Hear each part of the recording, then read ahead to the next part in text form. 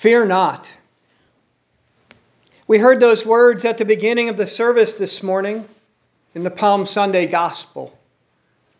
It was a quote from the prophet Zechariah that the Lord was coming to set things right. So fear not. With the Lord there is hope. The Son of God had come to fulfill that prophecy and was now entering Jerusalem to set things right. Not with Rome, but with God. Not to overthrow foreign oppression, but to overthrow sin. Not for a time, but for eternity. Jesus enters with the people crying out, Hosanna, which means save us. And he will, by not saving himself. By allowing himself to be arrested, by not returning the taunts and mockery, by laying down his life for the life of the world.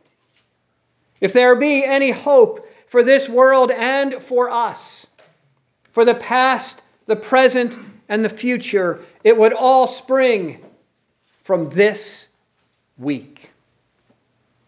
This Holy Week. This week of our holiness, when our holiness was accomplished in the death and resurrection of Jesus. For God so loved the world. For God so loved you. So that we fear not. Which is a tall order, is it not? For the things to fear in our world and in our lives are legion. We've seen the images, the videos of devastation from tornadoes, fires, floods, train derailments, and more. And even if we're not around those, others are. Maybe loved ones are. And we fear. When will the next shooting take place? In a church, a school, a mall, a theater, a workplace. No one ever expects them to happen where they are until they do. And we fear. Science is wonderful. How many modern marvels have enhanced our lives in just the past few years, and yet science can be frightening as well. With the engineering of viruses, new and stronger drugs being manufactured and taking lives, to now we're being told of the dangers of AI. There's always been crime and violence, but with less law enforcement, it seems to be increasing. And it's often so random, from people being pushed off subway platforms to email and texting scams, identity theft, road rage, and more, and we fear. What about hostile nations? What about Russia and China, North Korea and Iran? What are they doing? What are they planning? More war? Expanded war? Will nuclear weapons be used? Will my children have to fight? And we fear. And then what about you personally? The fear of a loved one leaving or dying. The fear of your sin or failure being found out. The fear of disease and dying. And all of these things, all at once. Fear not. It's easier said than done. So we too sing, Hosanna, save us, and rightly so. For to paraphrase St. Paul, who else can rescue us? Who else can save us? Who else is greater than all these things?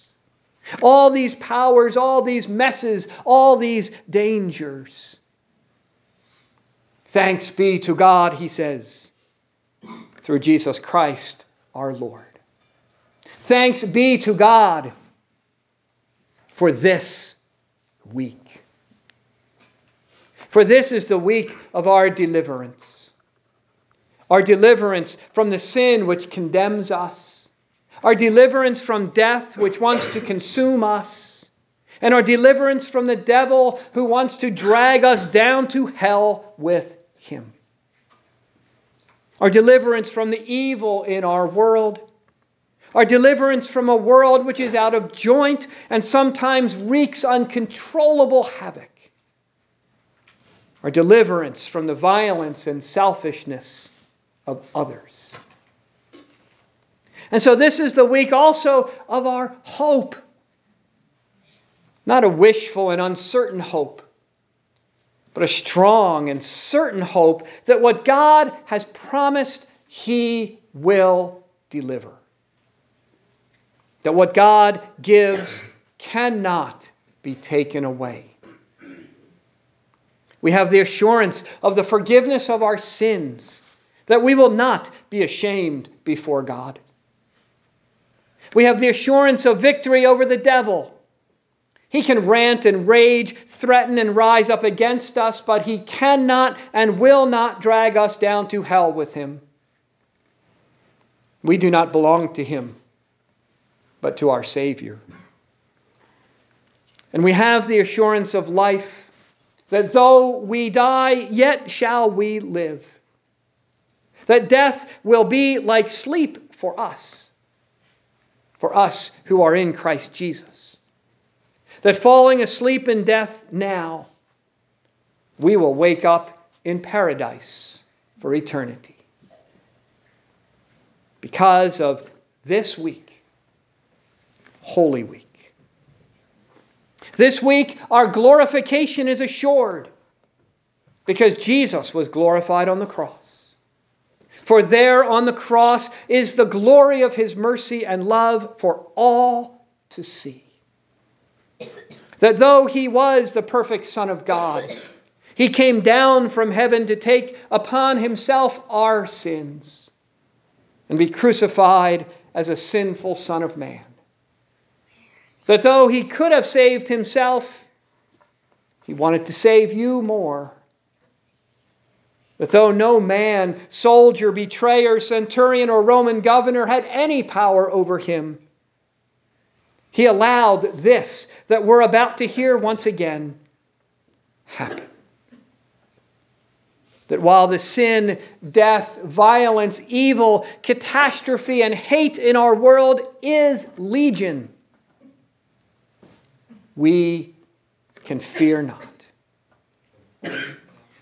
Not because our faith is so strong, but because the one our faith is in, he is so strong. Because he has done it. He endured the cross, he lay in the tomb, and he came out alive and victorious. And the faith in him we need is the faith he is giving and working in us as he enters our lives today, not on a donkey, but in the water of baptism, in the words of the gospel, in the proclamation of the absolution, and in the bread and wine of his supper. As unlikely and unexpected as his entrance into Jerusalem on a donkey might have been, so here too, in these ordinary and unexpected ways. And yet there he is.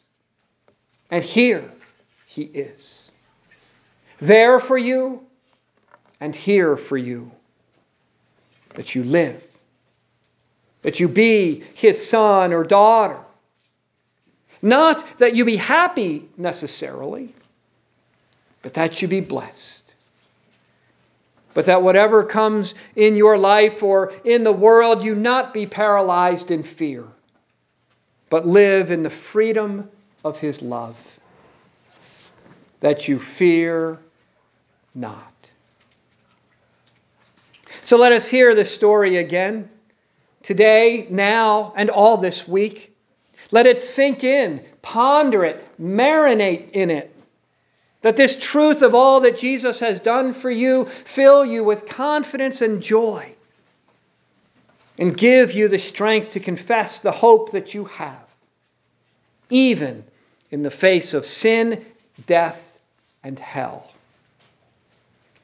You've heard this story before, but we need to hear it again and again and again.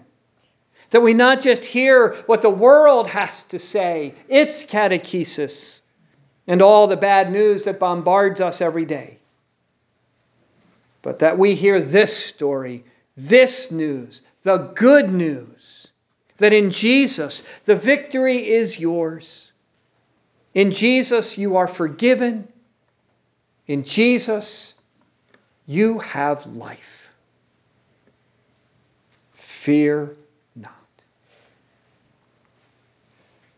In the name of the Father, and of the Son, and of the Holy Spirit.